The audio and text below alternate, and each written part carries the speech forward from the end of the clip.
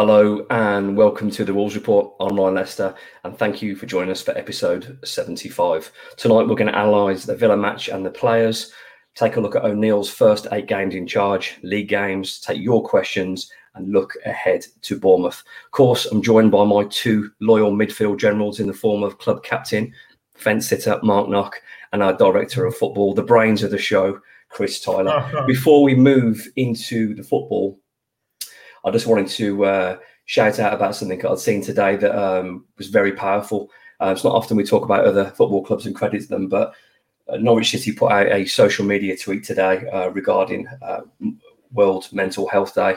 And it was really, really powerful. For anyone that's not seen it, I would highly recommend going onto their socials. It's got nearly 20 million views now if you've not seen it already. And it just reads out, at times it can be obvious where someone is struggling to cope, but sometimes the signs are harder to spot. Check in on those around you. It's a fantastic message and it's a great message. So I would highly recommend anyone to have a look at that. Moving on with the show, we faced our friendly neighbours that aren't really bothered about us down the road, Knocky, where it finished Wolverhampton Wanderers 1, Aston Villa 1. Mark Knock, your take on the game? First 10 minutes I was a little bit twitchy because they came at us, put us under a lot of pressure. I think their game plan was to try and score early and sort of bring us out a little bit. But after that, we weathered that relatively well, and then we grew into the game. And I think the setup was right. I think the team selection was right. You couldn't really change it after the Man City game. We created opportunities. I mean, they've probably had more than us over the course of the game, but you know, you take into account their league position and our league position, it's not really unsurprising at the moment. They're full of confidence. They've hit 6 in the last game. But some real positives for us. I think another fantastic defensive performance, especially from Dawson, who's, you know, pocketed his second top striker in a week in pocketing Watkins. And I thought Totti played well. I thought midfield, Lamina in particular, was absolutely excellent. Obviously, he's got himself sent off stupidly, but he was still a wonderful performance up till then. And everyone performed. I can't pick out any negatives from the players on the pitch, in all honesty, from the starting 11 anyway. I thought they all worked really hard. We scored a really good goal. Neto, he's made that run 5 or 6 times in the last few games, and he always seems to get there. And Johnny on the spot, Hwang's popped in again, hasn't he? I mean, the Korean guy's banging him in at the moment. It's incredible how he's turned around. So it was. I'm really pleased with the point. I think you look at the games we've had, Man City, Villa. I think we all would have taken a couple of points, maybe 1 win out of those games. So to get 4 out of that, I think you've got to be absolutely delighted. And I've criticised O'Neill, as you know, but I think he got it right again. I think his substitutions were right. I think they made an impact. Boubacar in particular, I thought he was really good when he came on.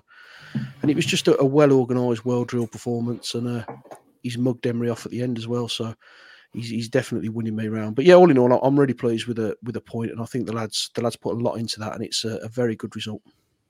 4 points from those 2 home games after the Luton Ipswich game. It's a certainly different feel on this podcast and across the fan base, really. Tyler, we spoke off air and you said something really interesting to me that I was thinking about in terms of you're happy because you can see who Wolves are now. So those last few games have got an identity again. So Gary O'Neill looks like he's found a plan and it's working.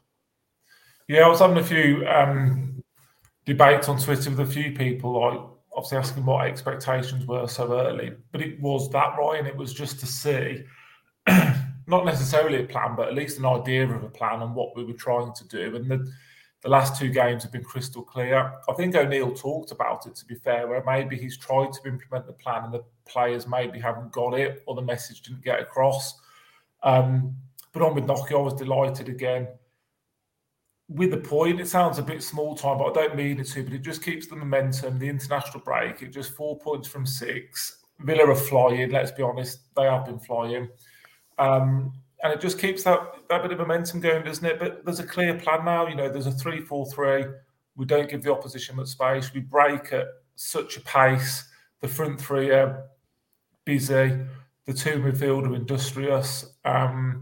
The wing backs offer a bit of quality. You can just see what we're trying to do now. And like I said, I said to you, I'm more than comfortable now in that approach. I think he probably stumbled across his best team for the Man City game because he probably had to revert to type. But as we talked about, you know, last week, I think it just suits us so well. You know, I've criticised Totti, the midfield too. but it just works for them, doesn't it? He was excellent again. Those two, as I said, were industrious. They gave nothing away against a good, experienced Villa midfield. And yeah, I can see what we're trying to do now in games. And like I said, even the substitutions, bar Fabio, but I can't give him too much stick because Mario got sent off straight away, didn't he? So good options in the squad as well, So it is starting to look like it's coming together. Yeah, the picture looks completely different, Nocky. As Tyler said, we look like we've got an identity. There seems to be a shape. We know what we're doing. We're breaking fast. It was very much a horses for courses manager. He's stuck with the same team. He's got 4 points from 2 games. Going forward now, just moving away from performance briefly, is this Wolves now, or would you see him deviating in the future?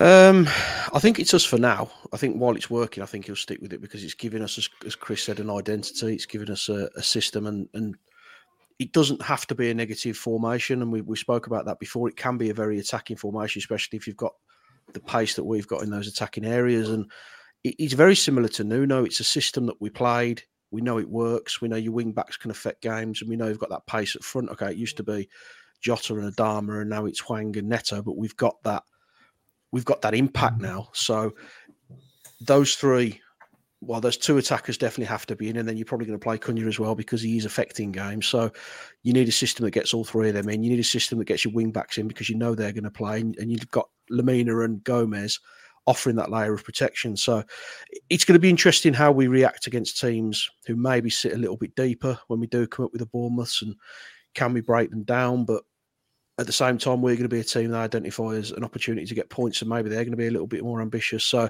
for me, I think we stick with it. I think we go with it now. I don't think Dawson and Kilman are as comfortable in a 2 as they are in a 3. I think that extra layer of protection brings a little bit more out of them. So if you're doing something that's working, and it's 3 games unbeaten, it might only be 1 win in those 3 games, but it's 3 games unbeaten. We're 4 points clear of the drop zone. We've gone into the international break off the back of playing 2 teams who are both in Europe. One of them's the best team in the world at the moment, and we've come out with positive results. So, yeah, I think you stick. I don't see any rationale now to change it. If you change it and it goes pear-shaped, there's going to be major questions asked, isn't there? So for me, just stick with it. Absolutely. If it ain't broke, don't fix it. Tyler, moving back to the game, the 2 men at the moment combining for the goal. Neto's found his belief and his afterburners, and Hwang Chan cannot stop scoring. Talk us through that goal. It's like Shearer and Sutton of the 90s, isn't it? They're like a deadly duo. And it was a great goal, wasn't it? I think Hwang won it deep, if I remember. So he won the ball back in our own box. And then, 10, 15 seconds later, you've scored. But it was nice that they were all involved in it. I think Hwang won it, played it into Cunha turned, played it to Neto. I mean, Neto, like Knocker said, he's been doing that every week, hasn't he? And defenders haven't really got a clue what to do, have they? There's no way you can stop it. It's just raw pace, and if they commit early, he'll beat them. If they drop off like Torres did, he'll still beat you and cross it. So you can't defend against it, really. And then, man of the moment, he just pops up, doesn't he, with the goal. And I mean, no one probably saw that coming. I think Nocky mentioned it was, Jimenez and Jota, or Jimenez and Traore. You could sort of see that one working, but I don't think many predicted Neto and Hwang to have the partnership they've got. But long may it continue. We've just got to hope it does. But I think I saw a stat today. I think across Europe, they're right up there stats-wise with goals and assists in the top league. So we haven't had that for a few seasons, have we? So let's enjoy it while we can. Absolutely. Making partnerships in football are absolutely key. And it's one at the start of the season. I don't think anyone would have predicted. We were concerned about Neto. But that appears now to have been a confidence issue, not an ability issue. He looks as strong, as quick as ever. And in fairness to Hwang, for all his criticism, we've always said his movement in the box has always been good. He's always been able to pick up a position. It's just what he's done with the rest of the game that's frustrating us. If you put Hwang Chan in and about 6-12 yards out, he finds himself in them positions, and you can't coach that. You've either got that ability or you haven't. So if you get him in those positions, you're going to get the best out of him. And I'm happy to eat humble pies. I'm sure you two are as well. So yeah, long may it continue. Nocky, the biggest frustration of the day was probably celebrating that goal. And by the time the heartbeats have gone below 100 again, Villa have equalised. So a disappointing switch off for me in the equaliser. It's the old adage, isn't it? You're most vulnerable after you score that goal. And we absolutely switched off. We gave away a daft free kick. It's a simple ball in the box from Watkins. Okay, it's a decent clipping, but it's nothing special. He's just put it towards a far post, and we've left Torres completely unmarked. So really frustrating, because you don't know what's going to happen after you scored the goal, but you just felt that the next 5 or 10 minutes were going to be pivotal. I think if we keep him out at that point, I think we reset, we stabilise, and I think we probably win the game. But it happens, doesn't it? It was just one of those things. We've done it to teams, we've had it done to us. It's a frustration, and it was a soft goal, which was probably the most disappointing thing. We didn't make them work for it, and I think we've been guilty of that a few times this season. We haven't made teams really force opportunities on us. We've kind of just switched off for those split seconds, and this level you get punished for it. So yeah, disappointing, but the important thing is we didn't capitulate, we didn't fold, we stayed firm after that, and we made sure we protected our point. We didn't go searching for the win, although we could have won it with Neto. We were just a little bit more intelligent and read the situation a bit better than we have done in previous games. Excellent games management. You are listening and watching episode 75 of the Wolves Report with Club Captain Mark Knock and Director of Football Chris Tyler, currently discussing Wolverhampton Wanderers 1, Aston Villa's 1. As always, the show is beamed out live and then available back on Spotify, YouTube, Twitter and Facebook. So thank you for all your comments, which I'll put up live during the show, which you'll be able to see on videos. I get lots, so I'll put up as many as I can. Some of the good insults and maybe not some of the ones that I can put up regarding some things we probably can't talk about. Let's move on to the player ratings. Tyler, starting off with Jose Sarr. Yeah, I liked him again. I think since I've absolutely hammered him earlier in the season. We seem to be doing that a lot on this show. You want to be careful what you say about players, mate. Could have to bite you. He's come up trumps, hasn't it? Pretty much a faultless display. I think he made 2 or 3 excellent saves. The Cash one, the Watkins one, second half. They're brilliant saves. Came and caught most things again. Distribution was fine. Yeah, he's going on the upward trajectory, and hopefully we're starting to see a benefit of Cutler, who I think is very highly regarded. He's probably had a bit of time to settle him down, work with him, and might be way off the mark. But does he feel a bit more comfortable with the back three? I don't know. Maybe. Right point. Yeah. So yeah, very good performance. You can't fault it at all. Jose Sarr's always seemed to me like he's a little bit edgy, like he's got something in him. He seems a lot more the last few games like he's holding the ball, he's taking a breath, he's thinking, he's looking around him, he's weighing his up, he's thinking, what's my instruction, and going from there. Now, playing in front of 30,000 people or 50,000 people away from home, huge, high pressure. You know what I mean? The fans are saying get it forward quickly, but he looks more calm. And as you said, Tyler, I think Cutler, I think Jose Sarr, problem is when a keeper makes a mistake and his distribution comes out and it comes in a goal, you're getting all the stick. It's a position where if you make a mistake and it costs, everyone's talking about it. I actually do think he looks a little bit more composed. And as you said, I thought particularly the Matt Cash save at the near post, I thought that was a fantastic stop. So yeah, credit to Jose Sarr. Moving on to the back three, Nocky. We'll start off with Craig Dawson. Got a booking early on after 14 wrestling matches in the box with John McGinn. Somehow Craig Dawson got booked for his, I think, what was his look like for me, his first proper foul. They fire cards out for random reasons now, don't they? If you look in a strange direction, you get booked. So it's frustrating. He doesn't look like the kind of player that would mouth off. He looks pretty reserved and intelligent. So, but you don't know what goes on the pitch, do you? Performance-wise, I thought he was excellent. I thought he was really good. Really dealt with an informed Watkins who's been banging goals in for fun. He took control of him, and there was a couple of opportunities where he got away, and there was a fantastic save from Jose Sarr. But quality players at some point are going to get away from you and get that yard. But all in all, it was a really good performance. And he, as we said before, he looks far more comfortable in the 3 than he does in the 2, and he looks like it's the system he wants to play in. Something I'd never given Craig Dawson any credit for in the past was I was not expecting Craig Dawson to have the ability to be pinging balls to the wing-backs.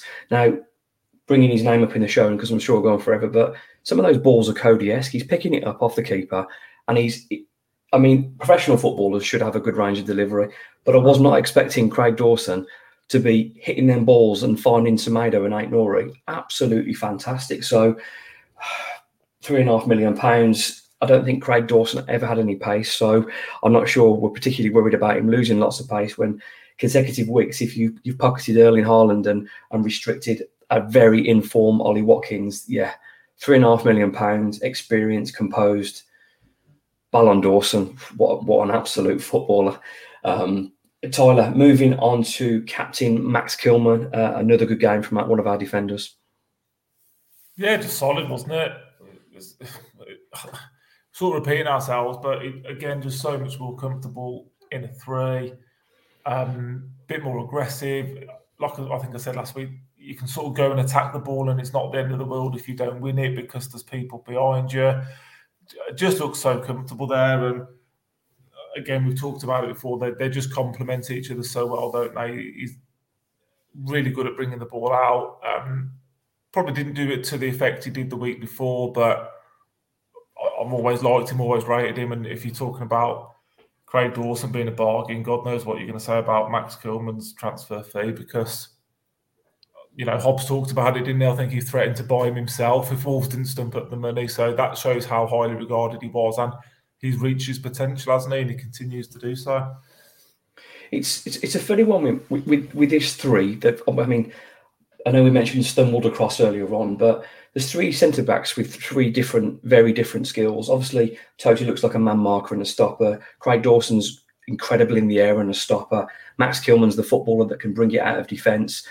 Max Kilman playing on his weak side, actually for me, looks better playing on his unnatural side, because it allows him to cut inside and use his left foot and also his distribution. So, yeah, fantastic from Max. And those defenders look comfortable in this setup so far. I mean, it may go wrong soon, but how many times, though, in these last few games, Tyler, have we seen any of these centre-backs in real trouble against Man City and Villa? Have they been in real trouble? And I think that's why it works so well. I think there's no need to play the high line. They can sit just in front of the 18-yard box. Toti's probably comfortably the quickest. Kilman and Dawson are quick. So you're playing to your strengths, aren't you?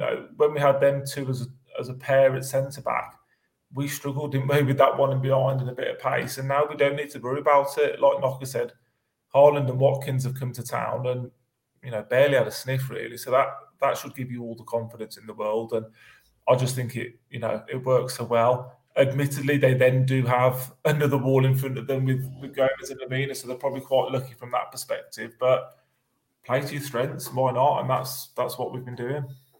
Absolutely. Nocky, moving on to the fridge, Toty Gomez. Last week he's bagged Phil Foden. I'll be back in a minute. Moving on to Toty Gomez, Nocky. Last week he's bagged Phil Foden. This week he's bagged Diaby. Toty Gomez had his opportunity a few times before. Probably not the most technically gifted of footballers. Didn't have a great game at Ipswich, but credit where it's due. He looks comfortable in a three. He's not getting roasted, and he's been part of a team that's got two fantastic results on the bounce. I think you've covered it, haven't you? When he was in Paris again, it was just a really good performance. Diaby, all right, he might not have been 100% fit, but he's a player that's been causing real trouble this season. He's been hurting teams, and fast. Gomez took him out of the game, and to the point where they had to take him off, and that Foden got took off for City as well. He's affecting performances of opposition players at the moment, and I think we kind of touched on it earlier that we're not seeing our defenders getting beaten, and there isn't a lot of pace in that back line, but you don't need a lot of pace in the back line if you've got organisation, and we are really organised. We keep the shape well. If Totti's exposed, Dawson drops across. If Dawson's exposed, Kilman drops in, so that they know what they're doing. So, some of your best defenders in the world haven't had a lot of pace. If you go through the years, there's not a lot of centre-backs that were particularly quick, but the real strong, effective centre-backs were the ones who were organised, kept their shape and worked well in their system, and that's exactly what we're doing at the moment. So I thought Totti was good. He controlled Diaby really well. He's lost that kind of rash element to his game now. There was moments where you expected him just to swipe the ball and it could go absolutely anywhere. Or that clearance at the end of the game that went to the roof of the South Bank was incredible. Yeah, and that's what you're supposed to do with the clearance, isn't it? There's those mad moments. Well, don't know about that, but they used to have those mad moments where you think he's going to try and break someone's leg in half on the pitch, but he just seems to have just reined it in a little bit, learnt his skills, and just started playing the simple things and doing it really well. So we talk about bargains. He's definitely eking towards that himself now. Yeah, really pleasing for him. And I know we talk about skill and natural ability, but I know my dad's watching and he played as a defender. Defending is also a skill. Having the ability to stop somebody, to put them out of their comfort zone and stop them playing is also a skill. So in terms of his skill of stopping Phil Foden and Diaby on consecutive weeks, it's a great skill to have. And long may it continue. Well played, Toti Gomez. Moving on to the wing-backs, Tyler, starting off with Nelson Semedo, who unfortunately misses the Bournemouth game after picking up his 5th booking because he tried to deck Jack Grealish last week. Nelson Semedo. I'm going to be harsh, but it's his fault for the goal, isn't it, ultimately? And again, it's what we've talked about for 2 or 3 years. He'd have 3 or 4 belting games, and then he can just have a rick in him and let himself down. And you don't want to be too harsh because he's been one of our better performers this season. But you just can't switch off like that. I don't even know what he's doing. He's sort of in no man's land between the centre half and Torres. He's obviously lost his man, and they've scored. Am I being too critical? I don't know. You know, the booking against Man City again, no need for it. It's going to be a big loss now at Bournemouth.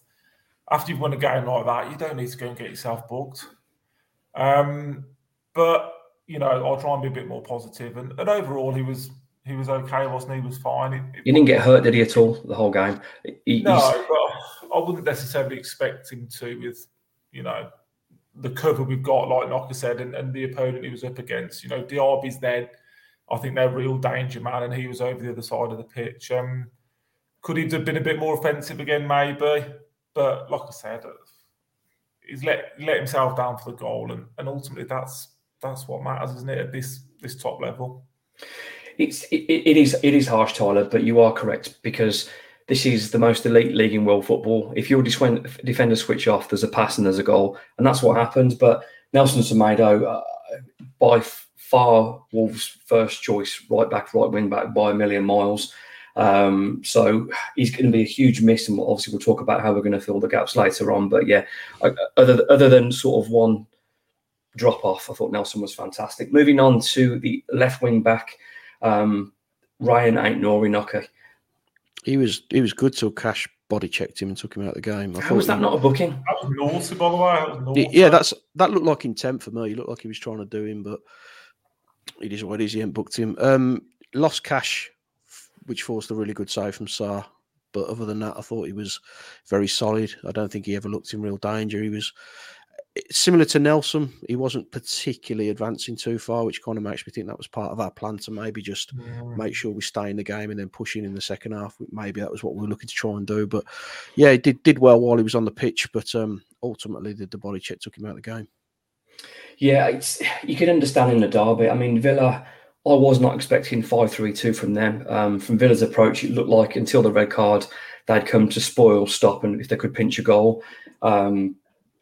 Which, considering the way they took Brighton apart the previous week, you're not really expecting that. And I'm not sure Wolves were expecting that. But moving back onto Ryan Aït-Nouri, I want to see him joining in. If you've got Toti behind you that can stop most attackers, I want to see Aït-Nouri getting a pie. That's not a criticism on Saturday because Sunday, because it wasn't particularly that kind of game. But he sees someone going forward I want to see in the opponent's box because the way he twists and turns and glides with the football is as good as anybody at Wolves.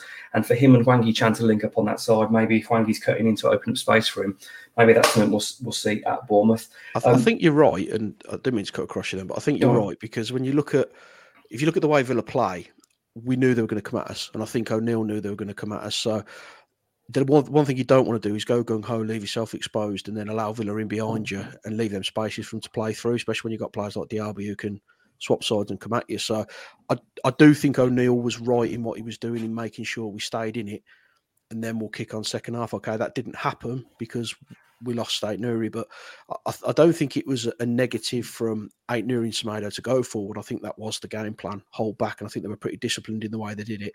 I do think if we'd have kept him on the pitch, we would have seen more of him from the second half as an attacking option.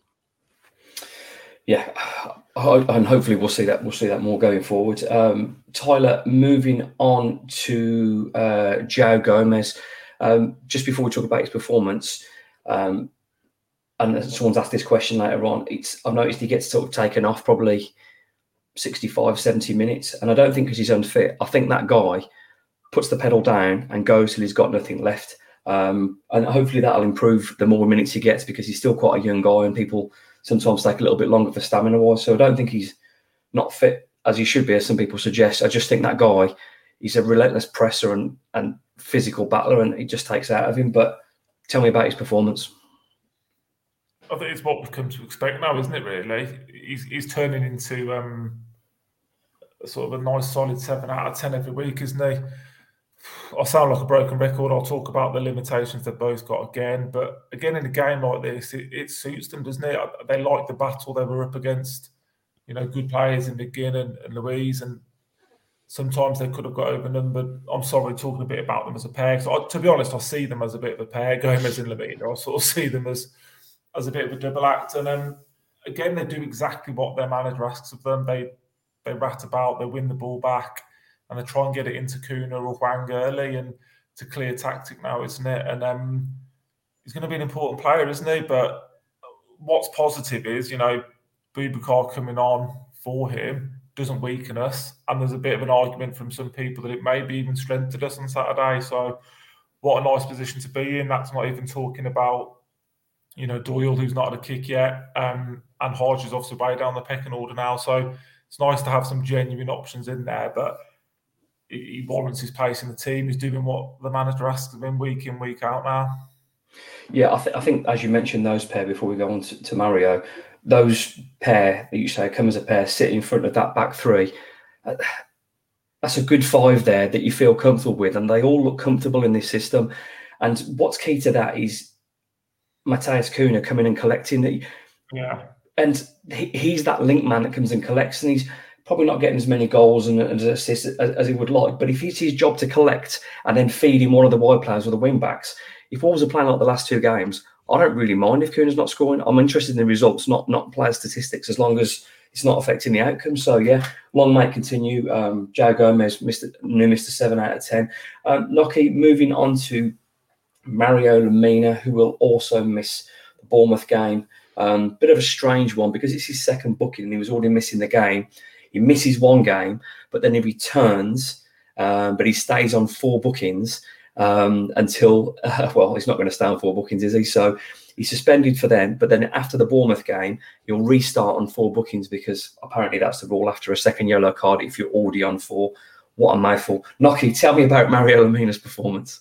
That's a ridiculous rule, isn't it? I don't make it, mate. He's been booked twice in the same game, so that's 2 bookings. But I'll give up trying to figure out what our officials and ball makers are doing. So, look, you know my feelings on Mario. I think he's absolutely fantastic. I think he's one of the most important pieces of the Wolves puzzle. I think he links us together in midfield. I think his interceptions are badly underrated in terms of what he offers in that area. And I know Chris has used the phrase limited. I don't see him as limited. I see him as an expert in his field. I think that's what he's there to do. He's there to win the ball, to distribute, and then to recycle, get back into position and hold that line. And that's exactly what he does. And I thought he was, in my opinion, the best player on the pitch. I really do. I think he was solid the whole game through. Other players had moments like Neto and Hwang, but in terms of consistency, he was fantastic. Saying that, he managed to get himself sent off, which was a... But sorry to jump in. Has he not taken one for the team there? Because they're gonna break. He's been sold a pup. He's been sold short. He's got to make that decision because if he doesn't foul him and they go and score, he's really going to kick himself then. Yeah, I mean, to a point, yes. But I also think that the Villa player's heading for the corner flag. I don't think he's heading towards goal. I don't think there is an impending danger. It's not it's not like he's bursting through on goal and you've got to make that split second decision. I think there's cover in place. I think it is a red card. Definitely a second yellow, yeah. Yeah, but in saying that, you see some of the ones that weren't given over the course of the weekend, and you're thinking, well, if that's the kind of leniency you're going to offer, could you perhaps have had a little chat with him instead of sent him off? But if it's a Villa player, I'm absolutely screaming for a red card. But so then I thought he was very good. But as Chris said, we've got Boubacar, who was outstanding when he came on. Who I'm comfortable with him coming in and playing at Bournemouth. We don't usually talk about the subs, but let's talk about Boubacar for a second and his impact. I mean, I've mentioned this a few times. I think he had the second or third best pressing stats in European football just before we joined Wolves. So that guy's clearly got an engine. when he came on, I thought he was excellent. He's a warrior like the other two, but he's a different kind of warrior because he seems to cover more ground. He's very aggressive. He gets very close. He wants to give it away quickly. He doesn't hold on to it. He's quick, find the wing back, find the centre back. He moves the ball quickly, and we keep going. I really like him, and it's an absolute no-brainer that he comes in for me next week. And then we'll talk about that later on. But I'm excited about Boubacar. I think going forward, he's got some. I like the way he's prepared. If there's 5 yards in front of him, he takes the space. He doesn't seem particularly wasteful on the ball. He's neat and tidy, but he's pressing, and the way he wins the ball back, like the Wolves' way in midfield now, when you've got your two warriors. As the season goes on, if he continues to play like that second half, I think he'd be pressing for a start. Tyler? What? Do you think he'd be pressing? You're not listening. Yeah, I'm only joking. Yeah, you've said exactly what I said. I sort of joked with you. It looks like there was two of him on the pitch, didn't there, at times, because of the amount of ground he covers. He's so leggy.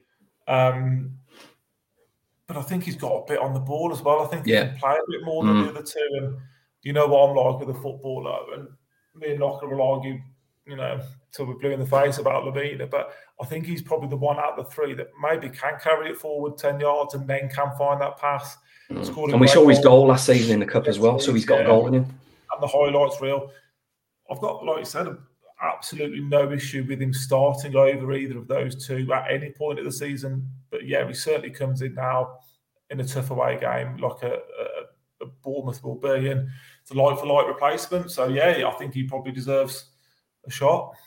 It'd be interesting to see what he does, though, because obviously we're not expecting Gomez or Lamina to carry the ball forward. But if you've got a centre midfielder there that can carry, all of a sudden then on the counter, as on the turnover, that'll make Wolves a bit of a different beast attacking wise. So that'll be really interesting to see. And I can only imagine it's him starting next week. Moving on to Pedro Neto. My dad's made a comment here as well, which is really good. He's mentioned Neto did in 2 consecutive weeks what Adama threatened to do for so many times in 5 years, beating his man and delivering. Me and my dad were talking about this earlier on. Noki, tell me about Pedro Neto's performance. Yeah, but to be honest, I thought it was one of his quieter games actually this season. It was, yeah. I think he struggled to get in it. I think Villa did a little bit of a number on him. Seemed to be doubling up, keeping him a little bit quiet. But quality players like that are in the kind of form that he's in. At some point, they're going to hurt you. Similar to Watkins when he gets himself into a position. Neto's our version of that, really. And he manages to pull Torres into an uncomfortable position, isolates him one-on-one. And, they spent a lot of money on that defender and he absolutely blitzed past him like he wasn't even there. On his weak side as well. On his weak side. And again, it's another assist. It's Hwang popping up in the right spot. Other than that, I don't think he affected the game too much. He did a job for the team. He tracked back and he worked really hard. But that was the only real time that he was able to affect the game directly. But yeah, another 90 minutes really for him, another opportunity to get those legs working and get that more energy back into him, and he's getting better and better every week. So he can only be positive for us as long as he stays fit.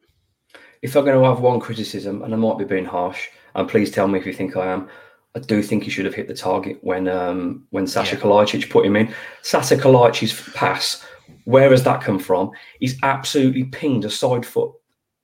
Absolute beauty. Whipped it across to him. Yes, he's running at pace, but I do think then you just got to you don't have to hit the ball. You have to let the ball hit you then. It's fine and just try and guide it. Maybe I'm being a bit harsh at the speed though, but I do think he should have been hitting the target from there. I don't think you're being harsh. I think at this level, well, at any level of football, you bury that. I don't care, weaker foot, stronger foot. I think it's kind of irrelevant. If you want to make that next step into the top class level, which is where I think he's heading at the moment, that goes in the back of the net. There's no question about it. So yeah, I'd actually forgot about that. Either that or I blanked it out in my head. But he absolutely should have finished that one. That was the only real downside to his performance. But again, the positives outweigh the negatives. Yeah, is he joint top assister in the Premier League this season now? So if we're being a bit giving some criticism, we have to a little bit because he probably should have hit the target. But what a season he's having. Again, like with Hwang, I'm happy to be in humble pie because if I'm wrong and it's to Wolves' benefit, fantastic. I'll happily be wrong every week. Moving on to the man of the moment, Tyler, Hwang Hee-chan. up there, boxing round. The coffee's just boiled, lads. So I'm just going to pop and get it. Right place, right time. Another goal Again. for Wolverhampton Wanderers. But it's more than that now, though, and it doesn't hurt me to say, but it's more. You now get the second half. Definitely, it was. You're getting a player of our own box and turn and spin and play.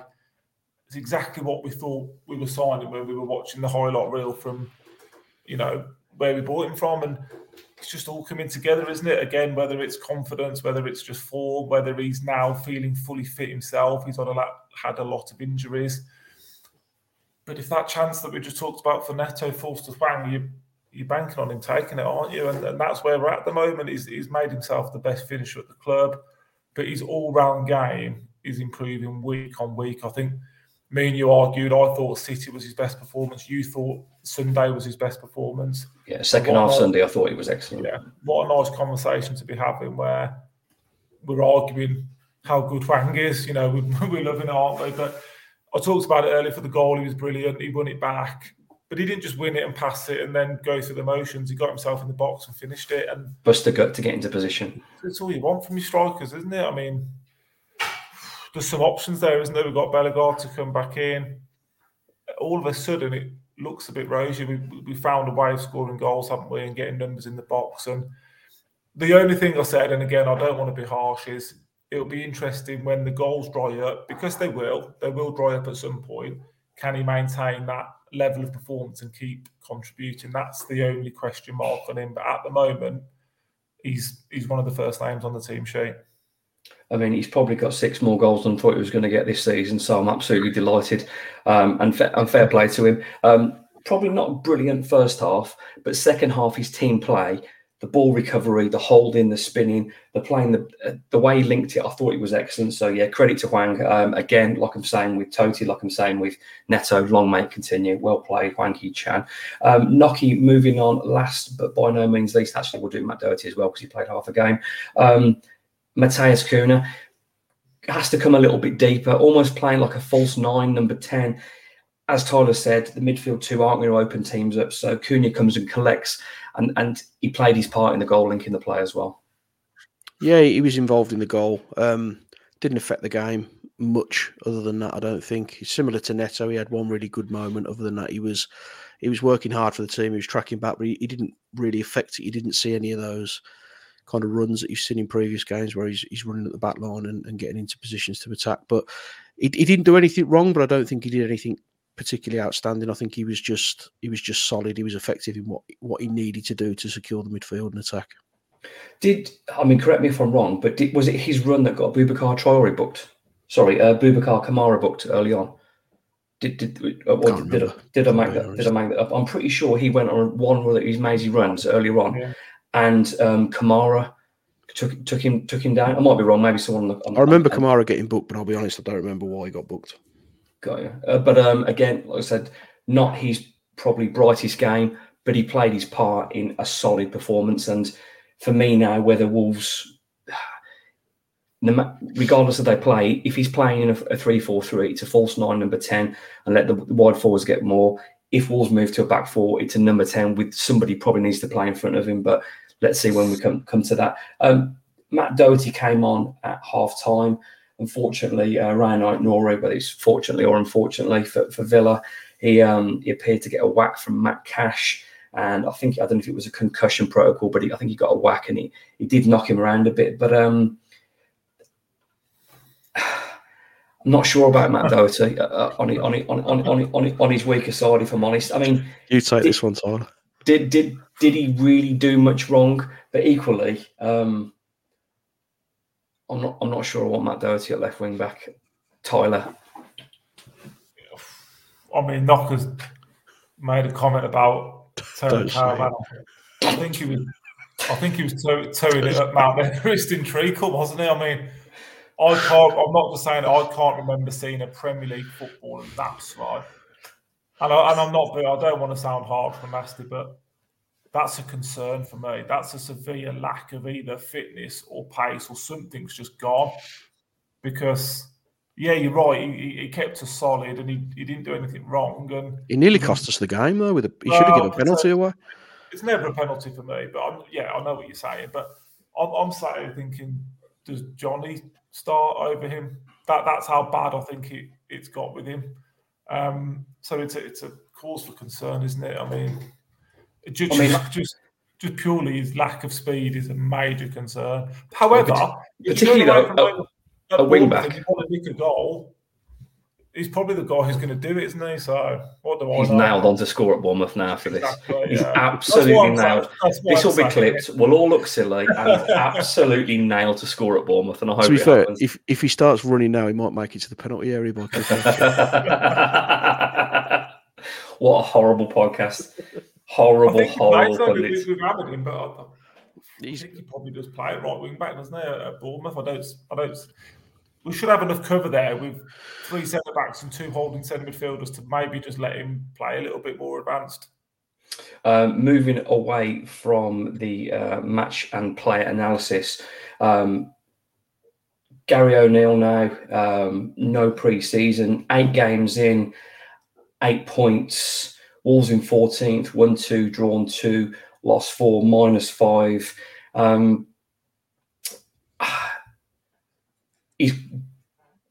He's got a lot of people on side the last few weeks.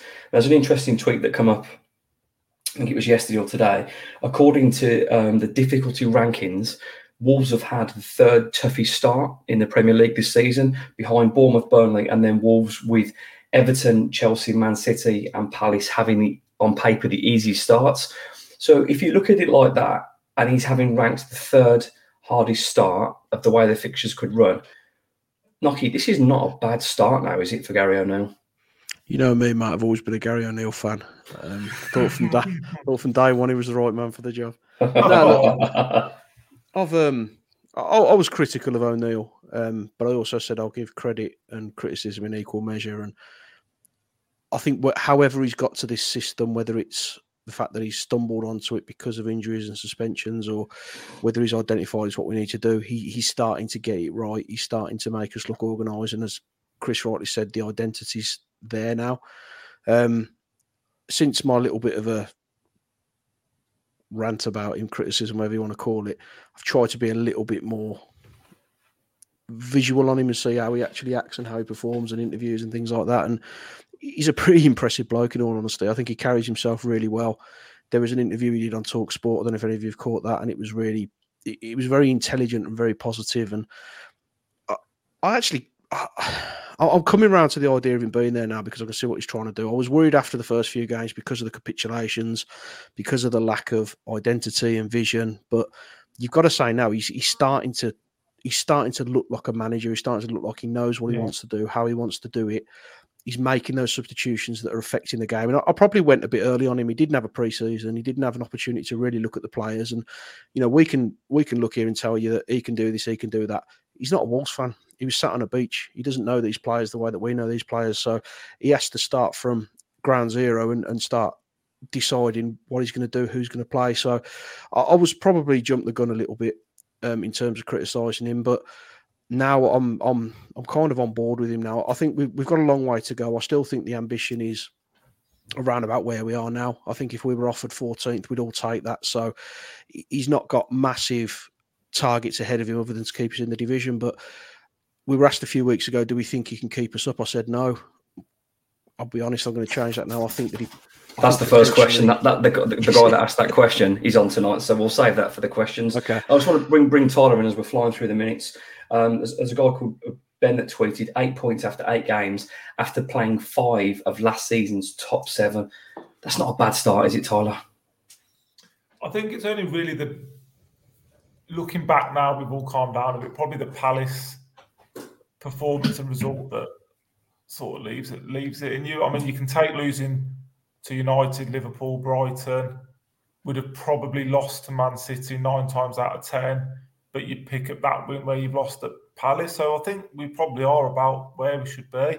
You'd probably want to beat Luton. So I think if we're being greedy, we'd be sat on, 10 points now, comfortably mid-table. But 38 points, I always say, don't I get to 40, but you probably need about 20 this season to stay up. So I think if you just carry on that form of a point a game, we'll be more than comfortable to finish probably in the position we are now. So I think Knocker's right. We do have to realise that expectations are pretty low. So he's got that, on his side, and he's still got some genuine good footballers to work with. There's a couple of comments I could see that put up. The players look on board with him. Yes, they do. He's apparently got very good, mindset still of a current player because he only left the game very recently. He's got a point to prove, which is great. So yeah, I'm with Knocker. I'm certainly glass half full now rather than half empty. Yeah, I'm pleased for him. And as you said, you knew someone, Tyler, that knew about him within the game. He came with a high reputation, and getting those results where he's tactically outdone the best coach in the world and the best team, to follow it up with against the local derby, against a team that pumped Brighton for 6. It's a fantastic return, and I'm really pleased for him. So, and I think the fans are on board as well now. The atmosphere in the last 2 games have been good. Performances have been good, and the last 2 were averaging 2 points a game. So, yeah, fantastic. And what better game to face next up than going back to the club that sacked you because they wanted the guy instead? Now, the script stinks there because they've not won, and the old manager's going back. And if it's the old Wolves way, we all know what happens. But let's talk about that later on. Let's take a few questions. Let's go on if I can find the questions. If it had been ahead, I should have done it. Here we go, Knocker. Just in time for you. Ryan, on episode 73, you asked Knocky and Tyler if Gary O'Neill sticks around until the end of the season, will he keep Wolves up? They both said no, and I agreed at the time. How about now, Knocky? I feel more confident he will now. I don't know whether that's because I'm happy with where we are, or the fact that the 3 teams down there look like they've never played football in their entire lives. So that might have something to do with it. But no, as I said, credit where credit's due. I feel there's an identity. I feel that we've got a chance now. Whereas before, I was relatively convinced that we were going to be in the Championship. So I'm 70% that he'll keep us up. Dave, thanks very much for your question. Tyler. Yeah, I'm sort of like 90% now. For the reasons Knocky just said, A, we look okay, and B, some sides absolutely stink in this league, and the quality down there is disgusting, if we're being honest. So if he does take us down, there's serious issues there, because there's absolutely no way these players should be, getting pulled down into that dogfight. Absolutely. And I do think as well that we'll see a few more departures come January. I think we'll see another striker come January. So I think actually the second half of the season, Wolves will be stronger than they are now. So, why would we need a striker when we've got King Fabio, Ryan? Anyway, we'll move on to the next question. And this is this week's absolute stinker. Bobby Smith asks, without checking the internet, which I haven't, can any of you name the full 1980 League Cup winning team or the Sherpa Van 1998? Now, I've asked this because... I wasn't born. Well, exactly. Some of the members of the crew weren't born for one of those games. I was 8 in the Sherpa Van 88. So... You were 15. You absolute horror show. Absolute horror show. Now, from 1988, yeah, I've not looked this up, so I don't know. Obviously, we've got Bull and Much, Dennison. I think Kendall was in goal. You're going to have to do better than that, sir. Was Street playing centre-back. Ali Robertson. Was Psycho in midfield. Was Psycho Downing in midfield. After that. You said Dennison. Have I said Robbie Dennison? Yeah. And after that, yeah, I'm starting to struggle. I've got to be honest with you. But what I would say is I didn't go to my first game for 2 years after that, and I was 8 years old. So, I haven't researched. Have you got the team? Mickey Holmes, Phil Robinson, and Gary Bellamy. So only missed 3. Yeah, I'm quite happy with Andy Thompson, the left, but yeah. Oh, you missed Tomo. Oh no, that's a bad one, isn't it? That's a bad one. I've never forgiven him. I've never forgiven him for missing that penalty against Stoke about 25 years ago. But there we go. It's one against Birmingham that still haunts me. As for the 1980 League Cup, Andy Gray scored the winner and Wolves won. That's all I know. Thanks for your question, Bobby Smith. This is a good question coming up as well. Greg asks, regular contributor to the Wolves Report. Thank you, Greg. Greg asks, looking at the decision as for Lamina, Kovacic and Guimaraes over the weekend, I don't see any point to VAR and the associated rule changes. What do you lads think? It's a 2-in-1 question there from Greg, because anyone that did not watch Kovacic and Guimaraes both put bad tackles in after they'd already been booked. Neither received a second yellow card. Mario Lamina does it. For me, Mario's is definitely a second yellow card. I don't think there's any hiding from that. Kovacic's could potentially have been a straight red. That second tackle was a stinker. I don't know. We all know. They're all the clearest second yellow card you've ever seen. Yeah. So the point is, why does... And if anything, if you pull a player back when they're breaking, it's a yellow card, but it's 100%. Not going to injure anybody or hurt anybody. Yeah, exactly. Kovacic, those 2 tackles were both a disgrace. Leg breakers, isn't there? Yeah, that second tackle was bad, and I don't. Whereas, same, if you're going in like that, I've genuinely got no response as to how those 2 have not been sent off, not at all. And I don't even think Gallagher does that stupid referee thing on Sky. Even he couldn't believe it. So it's frustrating, and Wolves aren't fashionable, and I don't think they're particularly liked. And I don't really care if they're liked or fashionable, to be honest. I'm not after favours. I don't want any IOUs. I just want everyone to be treated the same. That's it. I want a consistent level, because Kovacic could have broke that guy's leg. It's at least a yellow card. Guimaraes, he's gone flying in. It's a yellow card. How they get away with it playing for fashionable Newcastle, fashionable Chelsea, fashionable Man City. It's really, really poor. But that doesn't change the fact that Mario's was a red card. In fact, if anything, we were treated correctly. Those were treated with a bit of preference. So... as for VAR, I'm not sure we can go down this road again. I've seen some comments and they've talked about, I haven't seen it, I'm going to watch it back. They've talked about Joe Gomez handball, and I've talked about that tonight, and apparently it's very unclear. But again, you see the weekend, didn't it happen? Did it happen to Van Dijk? Van Dijk, yeah. Yeah, he hit his foot and he's out. But Van Dijk's hand's here, Joe Gomez's hand is up here. The inconsistency is infuriating. Greg, thanks as always for contributing to the Wolves Report. This is an interesting question that overlaps from what we said earlier on as well. Some what I said about Joe Gomez. Kev Taylor asks, is it a concern that some of these players can't last 90 minutes and give O'Neill no choice but to keep changing the team late in games? I'll answer that one.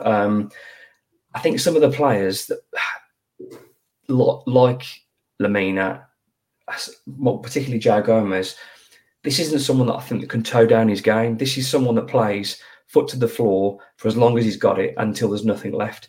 And fitness will come the more he plays. But when you play so explosive and reactive and you're battling and you're fighting for everything, even the fittest players can't surely keep that up for 90 minutes. I don't think he's unfit. I just think he absolutely gives everything. I don't know. What do you guys think?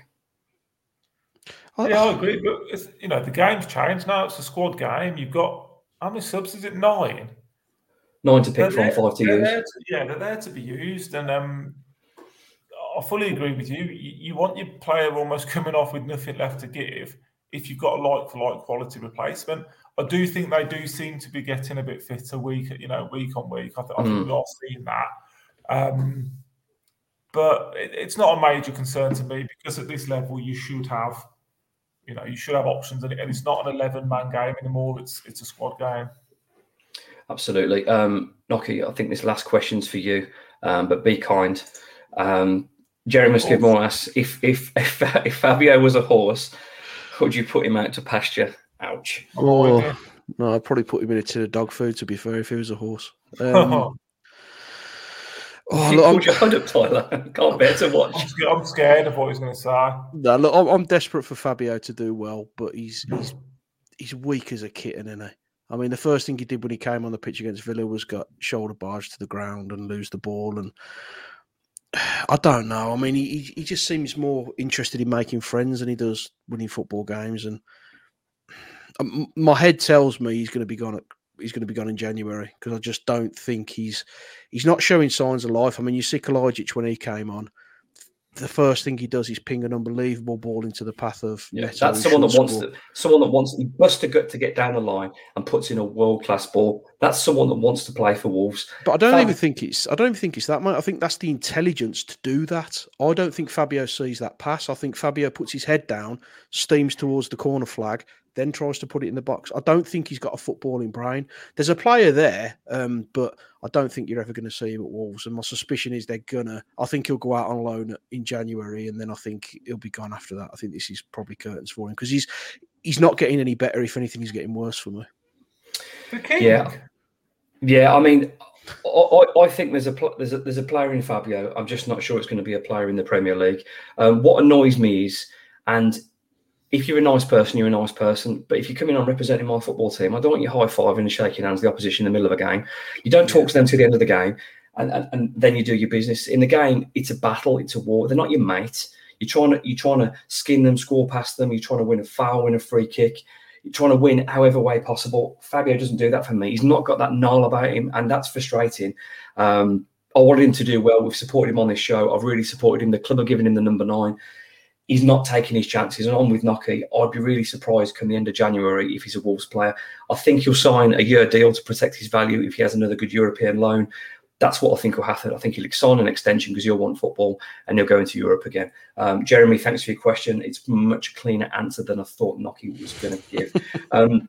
A week on Saturday, Wolves go down to the seaside to face Gary O'Neill's old team where they face Bournemouth. No wins for Bournemouth. The old manager returns. What could possibly go wrong?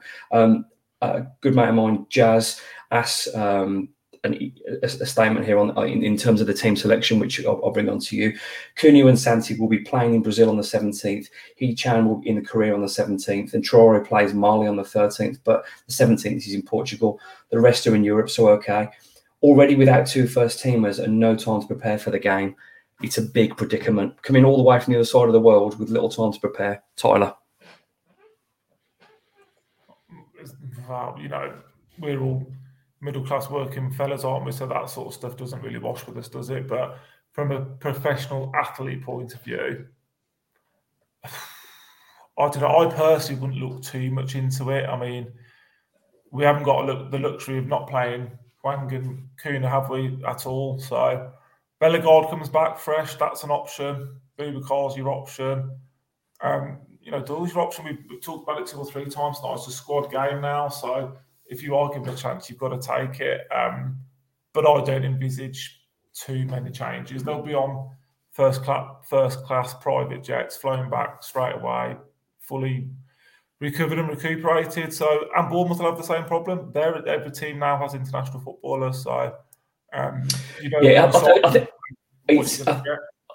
think it's a situation that highlights really our lack of real depth. When you've got players not so much for Santi because he's only had 1 game since his injury in like March, April time, but it is a reasonable impact for Wang, and that's a concern, and for Cunha as well. That's a worry. But like you say, if they're coming back, if they're hydrated, they're having all the best treatment, then they're professional footballers. That's their job. It's not very sympathetic, but we don't really have a choice like Man City did when they rest players after the break. So we don't really have a choice. The two main decisions we've got to make, though, is who comes in for Mario Lemina. I think we know the answer to that. I think we are unanimous on Boubacar coming on there, Nocky, Tyler. And then we have the wing-back situation. I don't know if a curveball will be thrown here or not, or if it'll be light for light and go for Matt Doherty. Now, he's the most natural man in that position. He's been beaten down by you two, so he's definitely going to score an overhead kick or something in off the bar because that's just the way the podcast works. But with Bellegarde available, is there anything we can do there? He's played right midfield in his previous club. Is that something we could look at, or is that too exotic? I don't think he'll do that. I think that would be. He'll want to be solid. He won't want to give anything silly away there. So for me, I think I only see Doherty coming in. I think if there was going to be any other decision on that front, we would have seen it against Villa. So for me, I think if Doherty... But Bellegarde was suspended, so... Yeah, but I just don't see him doing that. I mean, we've had, you've just mentioned about some of the players that are away, but, we know they're not flying on Ryanair. They're going to come back on private jets, but they're still going to have they're still going to have a journey in their legs, aren't they? So for me, I think Bellegarde probably comes from the bench. I think he relieves one of your attacking players. I don't think you waste him in a right wing back or defensive position when you've got a player who can already play there, because you're kind of giving away an attacking option then, aren't you? So for me, I think Doherty comes in. I think Bellegarde starts from the bench. And then after sort of 60, 65 minutes, depending on how the game's going, that's when you'll start to bring off some of them players who've done the miles. So are we all agreed then? No changes, 3-4-3 from the 2 suspensions. Then obviously the changes there. Doherty in at right wing back and Boubacar in centre midfield. Without injuries, yeah, I think so. Yeah. Hopefully it will be an injury free, but that's always the concern. At least this time, Wolves haven't lost on the eve of an international break to make that 2 weeks feel a little bit longer. They've had a positive few games. Hope our players do well, but equally I hope they come back safe and return. There won't be a Wolves report next week because there's no game, so we'll join us again in roughly 2 weeks' time. We are on to predictions now, right near the end of the show. Wolves go all the way down to the south coast, Tyler, to face Bournemouth. Your first score and correct score, please. Oh, sorry, I thought you'd mentioned my prediction from Sunday just gone. What was that then, mate? Oh, no, we don't need to talk about it now. It's fine. What a stroppy bastard. I can't say we're going to win because then we won't win. So I'm going to say 1-1 again. And the man from right wing back, the Caravan. So you saying 1-1 and Matt Doherty, did you say then, yeah? Yeah. Knocky? Oh, I've got a little sneaky for this one. There we go. That's the problem, though. I know. I can see what's going to come. Look, they haven't won a game all season, have they? So Wolverhampton Wanderers dictates we probably get pumped 3-0. But I'm going to go 2-0 to Wolves. Mateus Cunha first goal. Oh, you've done it, haven't you? You've absolutely done it. What have you done that for? It might work if I do it. I'm going to go with a 1-0 Wolves and a Hwang Hee-chan with a Neto assist, because that's just what we're doing at the moment. This has been thank you. This has been episode 75 of the Wolves Report. Thank you to prediction god and master of all predictions, Chris Tyler, and club captain Mark Knock. See you again in 2 weeks of the Wolves.